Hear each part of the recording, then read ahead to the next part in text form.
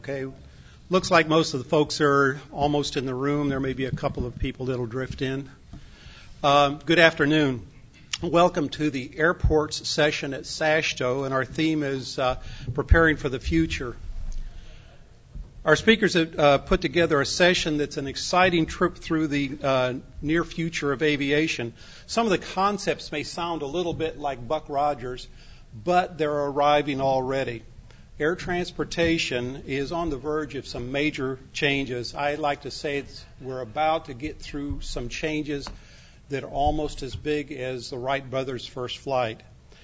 In our presentations today, we'll start off with a discussion of some of the trends and perhaps some of the challenges that we face.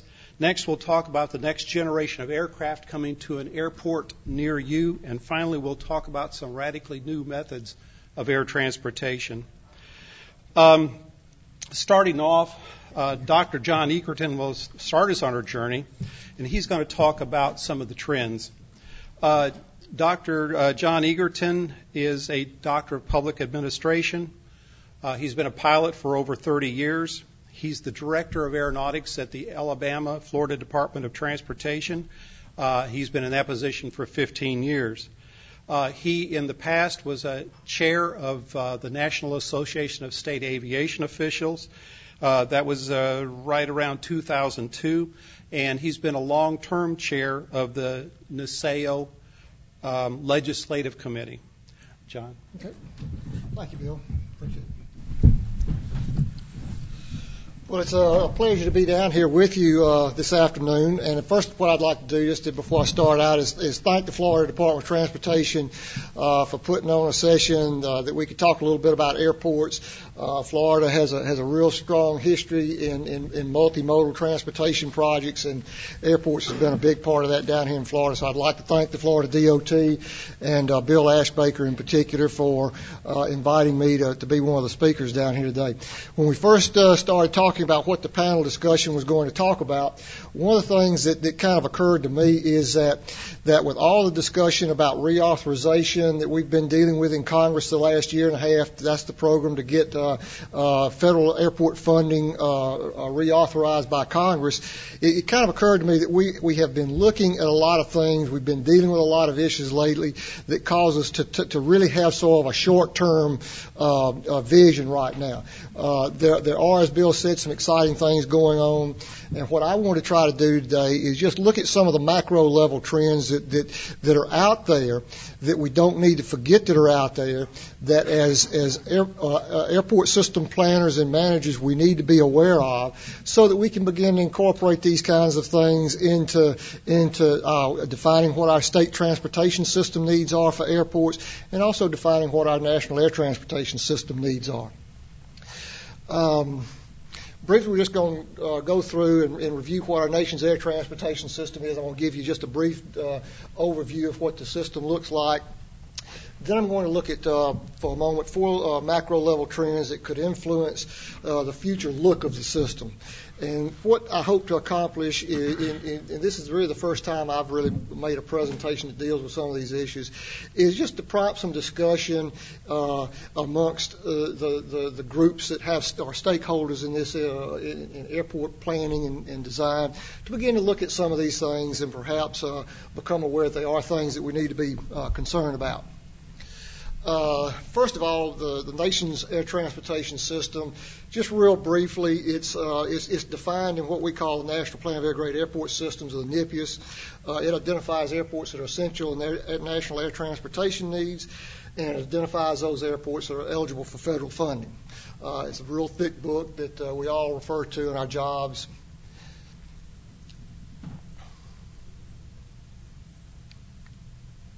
Well, there we go. Some of the NIPIS numbers. Let me just kind of run down the numbers real quick. The nation's air transportation system includes 5,261 airports that are open to the public. About 4,170 are publicly owned. Almost 1,100 are privately owned. And there are 3,431 NIPIS airports. Those are the airports that are eligible for federal funding. Break that down a little bit more. The system composition is composed of 517 commercial service airports, 274 general aviation reliever airports. Those relieve congestion at our commercial service airports. 2,573 general aviation airports, and for a total of 3,364 airports again.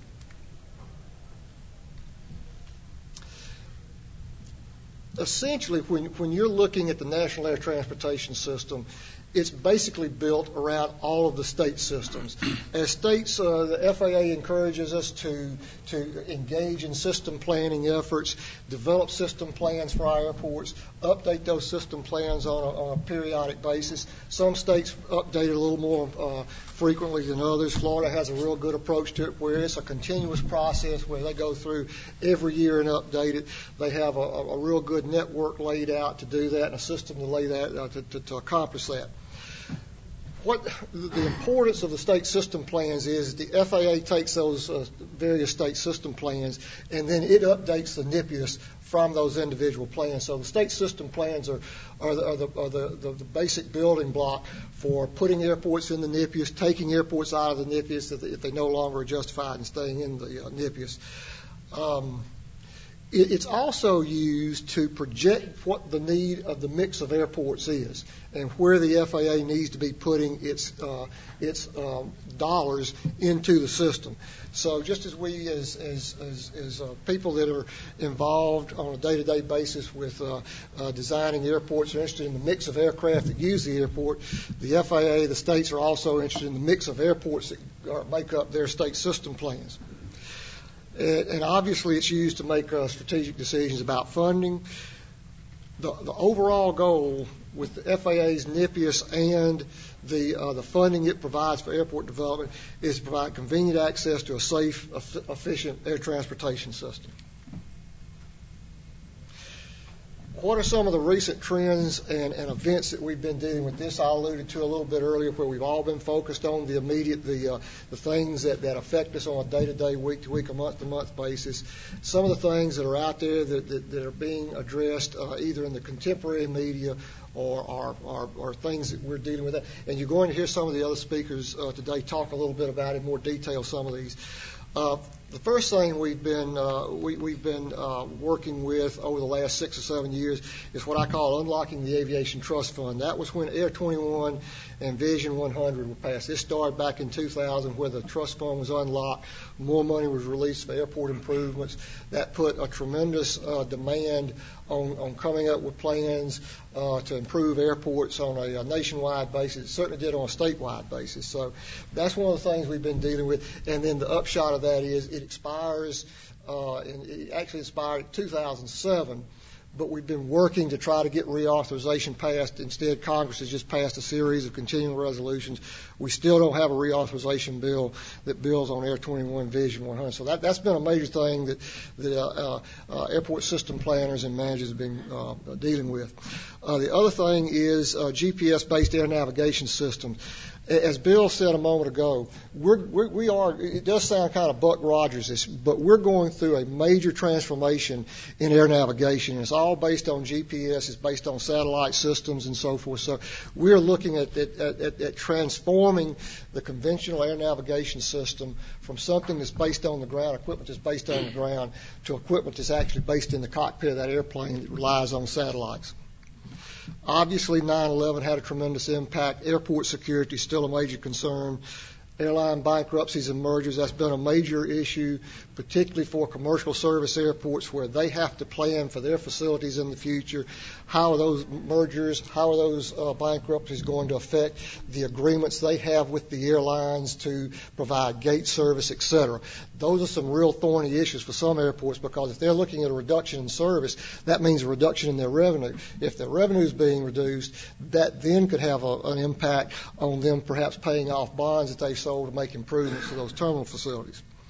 Obviously, rapidly increasing fuel costs are a major immediate concern for everybody, and that has had an effect on rapidly increasing construction costs. Just like in all segments of the transportation construction industry, those construction costs have hit aviation just as in all other sectors. And of course, as I said, reauthorization wars, the trying to come up with a long-term piece of legislation that will fund the future system. Right now, we don't know what that's going to look like, but we hope Congress will act soon. What I want to do in just a moment is look at the official forecast that the FAA puts out, because this really sort of sets the stage for some of the four trends I'm going to look at in a moment. Essentially, the FAA is optimistic about the future. They see, particularly for the air transportation sector, they see continued growth out through 2025. They've recently updated that, done some things. Even with escalating fuel costs, they're still optimistic. Basically, what they're projecting is that oil prices will increase in the short term, decline through 2014, and then increase at rates lower than inflation through 2025. Commercial air service demand will increase, but at a slower rate than before. And what we mean by before is before $100 plus barrel of oil. So they see still commercial air service going through basically a contraction, but it's still going to grow. The mainline carriers essentially will go to smaller aircraft. Regional carriers will increase aircraft size by retiring 50-seat aircraft and transitioning more to the 70 to 90-seat aircraft that are beginning to enter their fleets.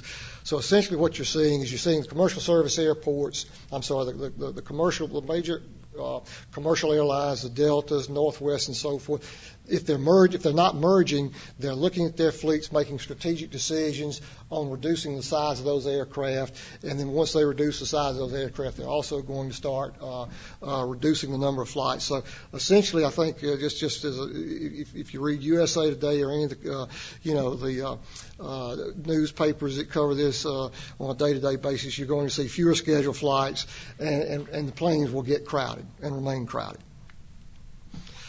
What's the general aviation sector look like? The general aviation sector is everything else other than military and commercial aviation.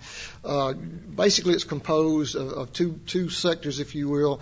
That is the sport aviation, or those individuals either fly for sport or fly for personal reasons. The other sector is, of course, business aviation. A lot of companies rely on aircraft, and I'm going to address that in just a moment. But essentially what the FAA is forecasting is that personal recreational use of piston aircraft will remain weak. In fact, over the forecast period, they see less than 1% of growth over the whole period. So that's going to remain flat, if not, it's going to remain very weak. Business aviation use of turbine aircraft will continue to grow at a more rapid pace over the forecast period. And I'll show you some numbers in a moment to sort of bear that out. Also, and this is what you're going to hear more about shortly, is the growing market for very light jets. That's another segment of general aviation that's going through a transition right now. There's a lot of a shift that's going to occur from the conventional piston-powered aircraft to aircraft like the very light jets. And I think you're going to see this. It'll be a slow transition, but I think it's going to be a transition nonetheless. Another thing that the FAA has said will probably occur is what we call the emergence of the light sport aircraft. Light sport aircraft are just very light general aviation aircraft. It's basically these are aircraft that are basically could be used for flight training purposes, but they're aircraft that are less expensive, cheaper to operate, and will probably take up some of the slack of the piston-powered aircraft that's basically going to reach the end of its life cycle and be retired from the fleet. The FAA says that VLJs, light sport aircraft, may reduce demand for traditional piston single-engine aircraft. And they also forecast that the growth in the number of active pilots will remain weak.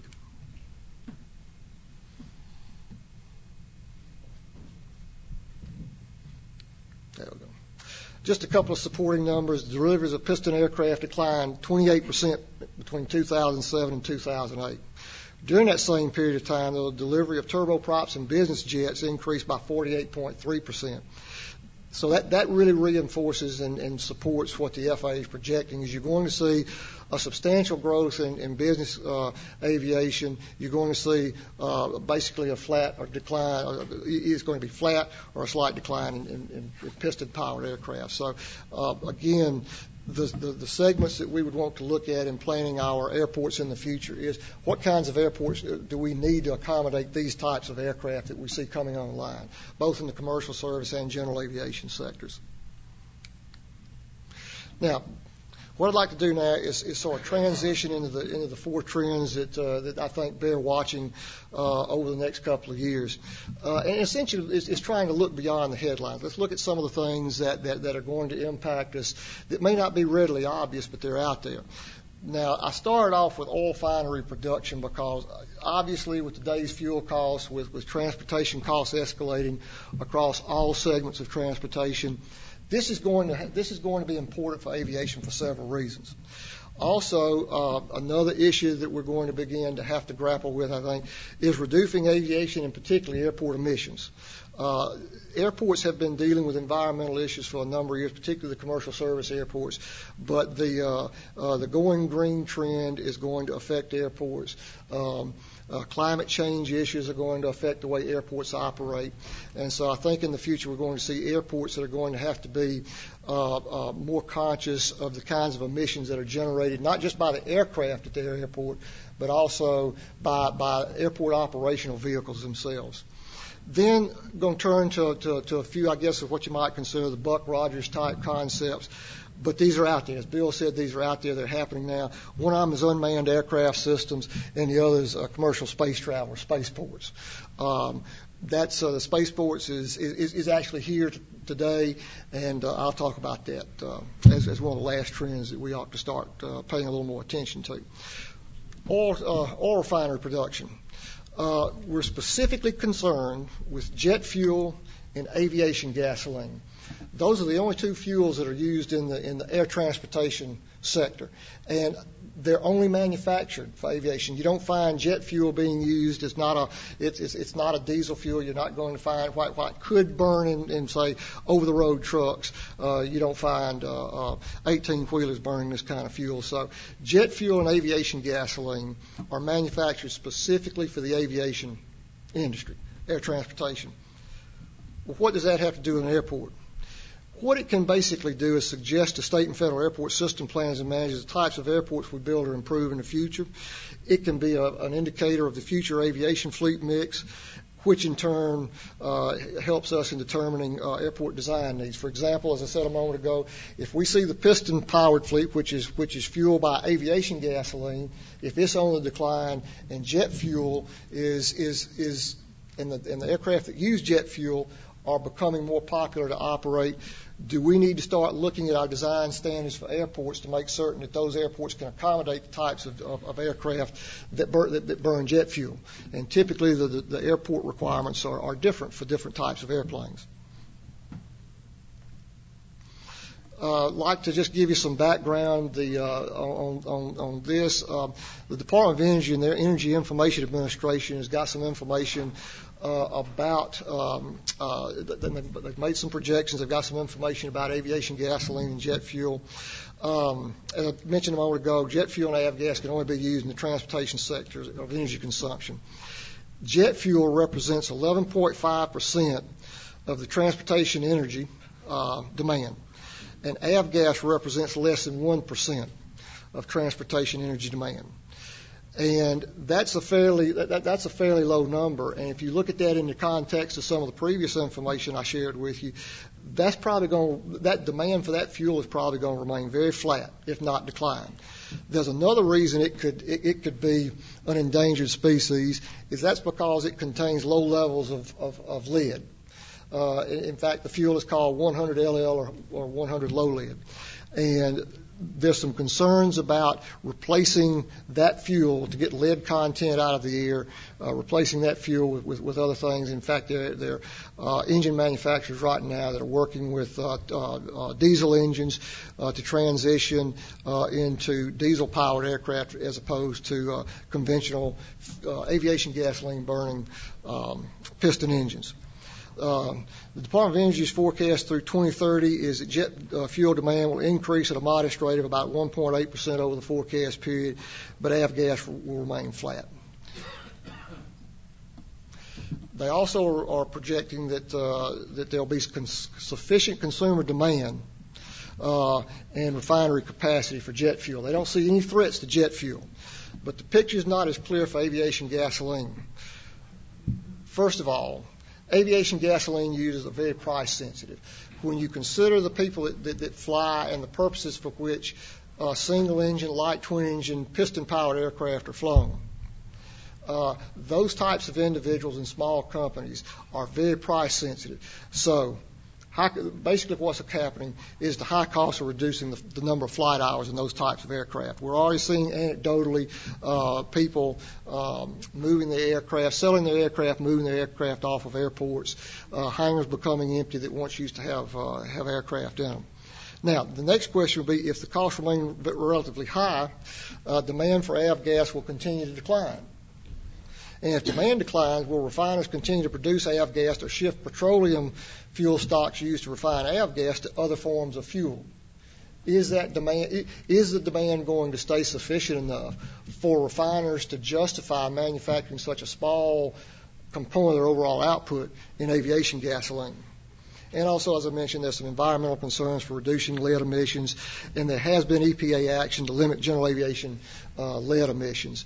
They put out a notice of proposed rulemaking a year or so ago. I don't think that's gone very far, but there is an effort underway to look at the lead contained in aviation gasoline and do something about it. So again, aviation gasoline could be what I might call an endangered species insofar as energy for transportation. Just generally some of the findings. Let's see. Well, let me kind of start right there and go to the GAO findings, because the two kind of tie together. And this is reducing aviation airport emissions. The GAO recently did a study, it came out in May of 2008, that focused on emissions as part of a broader focus on going green. And what the GAO found was that aviation contributes a modest but growing proportion of the total U.S. emissions. So it's small, but it's there. The emissions that are generated by aircraft and airports that are operating contribute to the adverse health and environmental effects. Again, another GAO conclusion. Most of the early FAA focus has been on cleaning up the emissions of aircraft. And so that's been the primary focus right now. How do you clean up the emissions of aircraft? What do you do with engine technology? What do you do with other aspects of operation? I think we're going to probably hear a little bit more about that with what some of these new navigation systems might be able to do to help control emissions around airports. But now airports are beginning to focus on their airport operations and the role that their operations play in airport quality. So air quality in the vicinity of the airport. So I think this is something that it's already occurring, but I think this is going to be something that gets even more attention soon. Now, some of the implications of reducing emissions is that, as I mentioned, we use terms and phrases like next gen. That's the next generation navigation systems that I'm referring to can help reduce aircraft emissions. And I think Malcolm and y'all probably have talked about that indirectly. But there are some things that can be done to reduce aircraft emissions using this new satellite-based navigational technology. More airports will begin to incorporate green design concepts into their facilities and operations. There are already some airports, some of the larger commercial service airports are monitoring air quality in the vicinity of the airports. I think you'll see that trend continue. Also, as I said earlier, airports and environmental issues are nothing new to airports. They've dealt with noise issues for years. Water quality has been an issue, so this will be probably more of a natural progression for a lot of airports to move into these areas and just sort of build on what they've already been doing. But still, it will, I think, have an impact on airport design and how we design our systems and so forth. Because if, for example, if you're a major metropolitan area, you have a lot of air traffic. If your airspace you have the density of use in your airspace in that area is great, you may want to start looking at how you disperse that traffic to disperse and improve the air quality in that particular area. And as you know, the thing we're all reading about and hearing about now, reducing the carbon footprint. Well, I think airports will be part of that overall effort to improve their carbon footprint. Now, here's an interesting one, I think, that is catching a lot of people, including the Federal Aviation Administration, by surprise, and that's unmanned aircraft systems. I don't know, Bill, how many you've gotten inquiries about, but I know in Alabama we've already gotten inquiries about facilities locating some type of operation on an airport that has unmanned aircraft systems in operation. And that takes a lot of coordination with the FAA right now.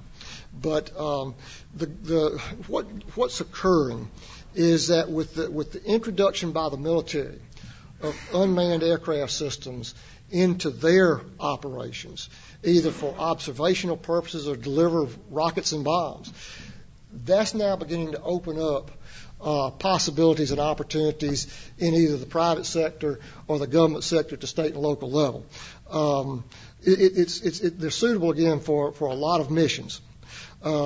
They're presently being used by federal agencies for scientific research purposes, security, those sorts of things. So the federal government is just beginning to incorporate them into some of their things, homeland security. Local governments are now becoming interested in unmanned aircraft systems for law enforcement purposes or even firefighting in some cases. And then one of the areas that we've identified for the private sector is in aerial photography for real estate purposes. But as you can see, it has a whole range of applicability. And it's really going to change, I think, the interface between the airport and the airspace in the future. Again, citing a GAO study, I found that UASs pose a wide range of technological, regulatory, workload, and intergovernmental coordination challenges. The big focus right now is how does that unmanned aircraft system access the National Air Transportation System? And in order to understand that, you have to understand that right now aviation is particularly in terminal areas, what we call terminal areas, airport areas. A lot of aviation relies on what we call a see and be seen philosophy. You've got the pilots sitting in one aircraft that when they break out of the clouds, they can look around and see other aircraft. So at some point in flight, you're relying on a see and be seen type of an approach to it. Well, if you've got one aircraft that doesn't have a pilot on board that aircraft that can look out the window and identify traffic that's called out to them by air traffic control, how does that aircraft become integrated into the system in a safe manner? That is a major concern right now of the FAA. And as I said, it's catching a lot of people off guard, particularly the rate of growth of these systems and the utilization of them. Right now, there's no FAA regulations that govern or restrict the use of UASs. Right now, it's on a case-by-case approval. Essentially, what they do is they will approve a flight into the airspace, and it's done on a case-by-case basis. So it's again really catching a lot of us off guard a little bit. Now, what do UASs? What kinds of questions does that pose to those of us that are in airport system planning and designing it? Number one, what types of airports we need in the future to accommodate UASs? Keep in mind that a UAS can range in size from 4 pounds to well over 25,000 pounds.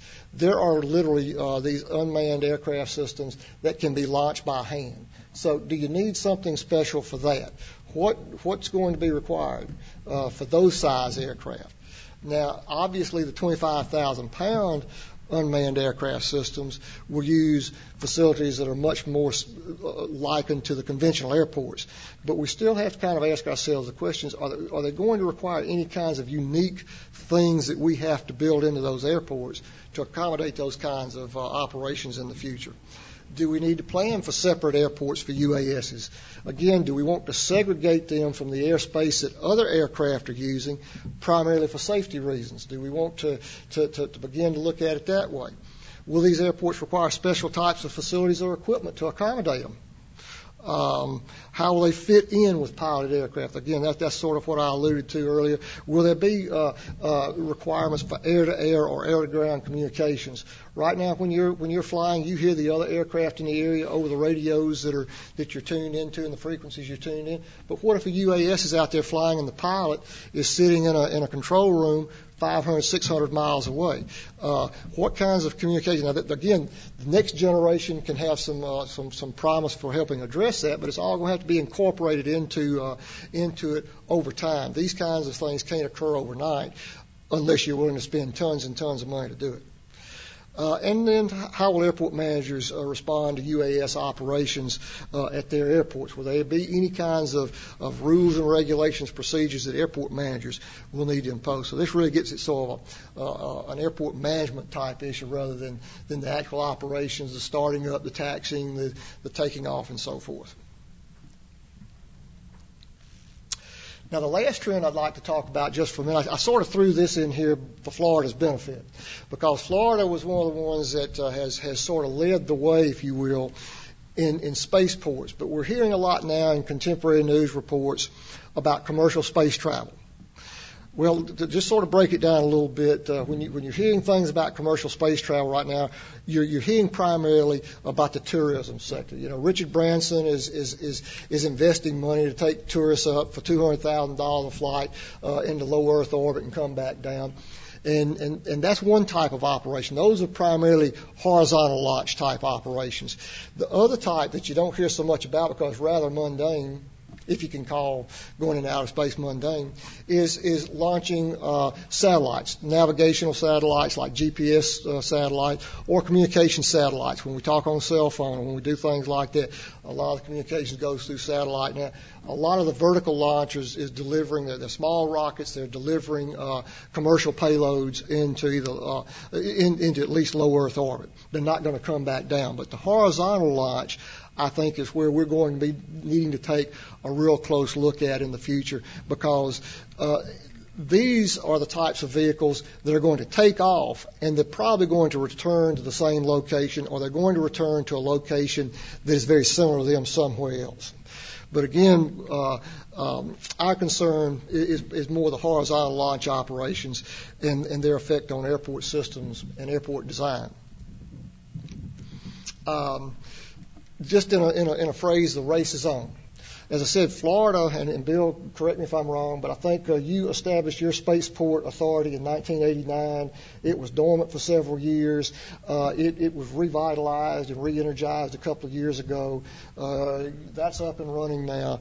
And so with the trend that Florida started, we're now seeing other states begin to get involved in competing for spaceports and so forth. As of 2006, the FAA had issued licenses to Alaska, California. They issued 2, Florida, Oklahoma, Virginia. Other states are either developing or planning spaceports. And I didn't know this till I was preparing for this, but Alabama has a spaceport in the planning stages right now by one of our universities in Alabama. So we're looking at the possibility of a spaceport. But a lot of states are beginning to jump on the bandwagon, and I didn't put it up on the slide, but New Mexico is one of the more recent states that's sort of gotten involved in this, and that's one of the ones that other states are either developing or planning spaceports. Texas is another one. But New Mexico was trying to bring in a commercial operator, and they went to their voters and had their voters vote on raising taxes to spend $200 million to build this spaceport. The vote was successful. As they started their effort to plan, design, develop this site, the company that was coming to town said, Florida or Australia may be a better spot for us. So, my caution there would be there may be a lot of people out there that are wanting to do these things in the private sector, the commercial sector, but I don't know how fast we want to jump on the bandwagon to spend a lot of money to do that. But a lot of states are seeing this as an economic development tool to attract aerospace transportation investment. At least from Alabama's perspective, right now we're seeing a lot of investment in aerospace industries. It may not be spaceport type vehicles, but aviation and aerospace is a growing economic development sector for the state of Alabama. So again, we're seeing a lot of investment across the aerospace spectrum, either building commercial satellites, the launch vehicles to get those satellites into outer space. So again, it's something that states are looking at, but I think we have to look at that very cautiously and see how it fits in with our other systems. issues to consider for spaceports. How will they fit into state and regional air transportation systems? Are they going to be horizontal launch facilities, vertical launch facilities, et cetera? What will be the design requirements of spaceports in the future?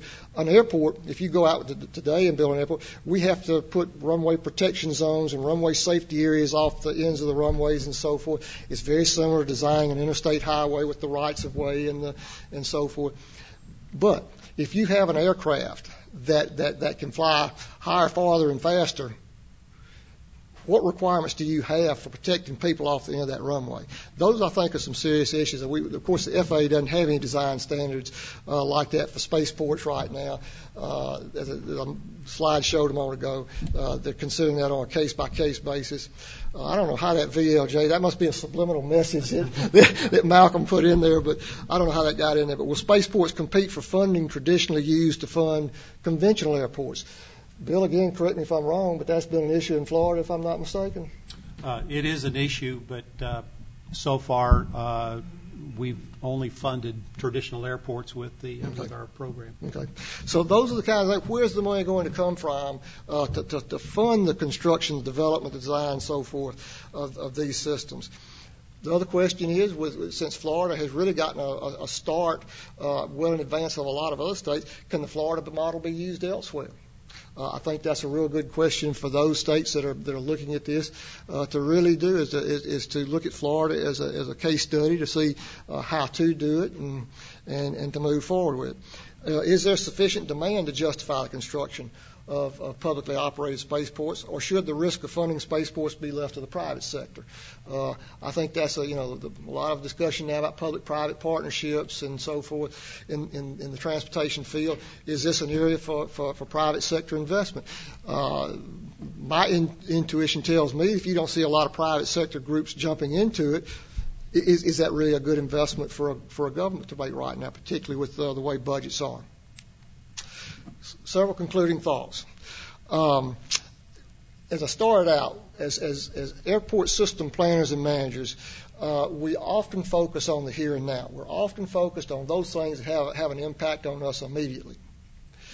And sometimes we kind of forget to step back and start taking a look at those things that may be just over the horizon, but those things that we need to be aware of so that we can begin to incorporate them into our thinking about airports and how our airports and our air transportation system in general fits into the overall national transportation system, be it roads, be it interstate highways. It's all interconnected because when we go to an airport, when we leave an airport, it's always on a road.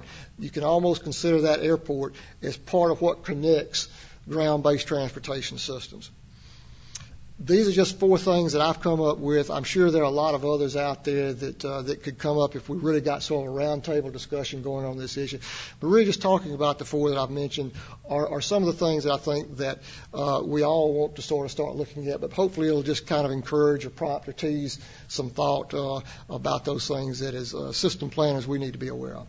Bill, again, thank you for hosting the session today. Thank the state of Florida, Florida DOT for having us down. Thank you.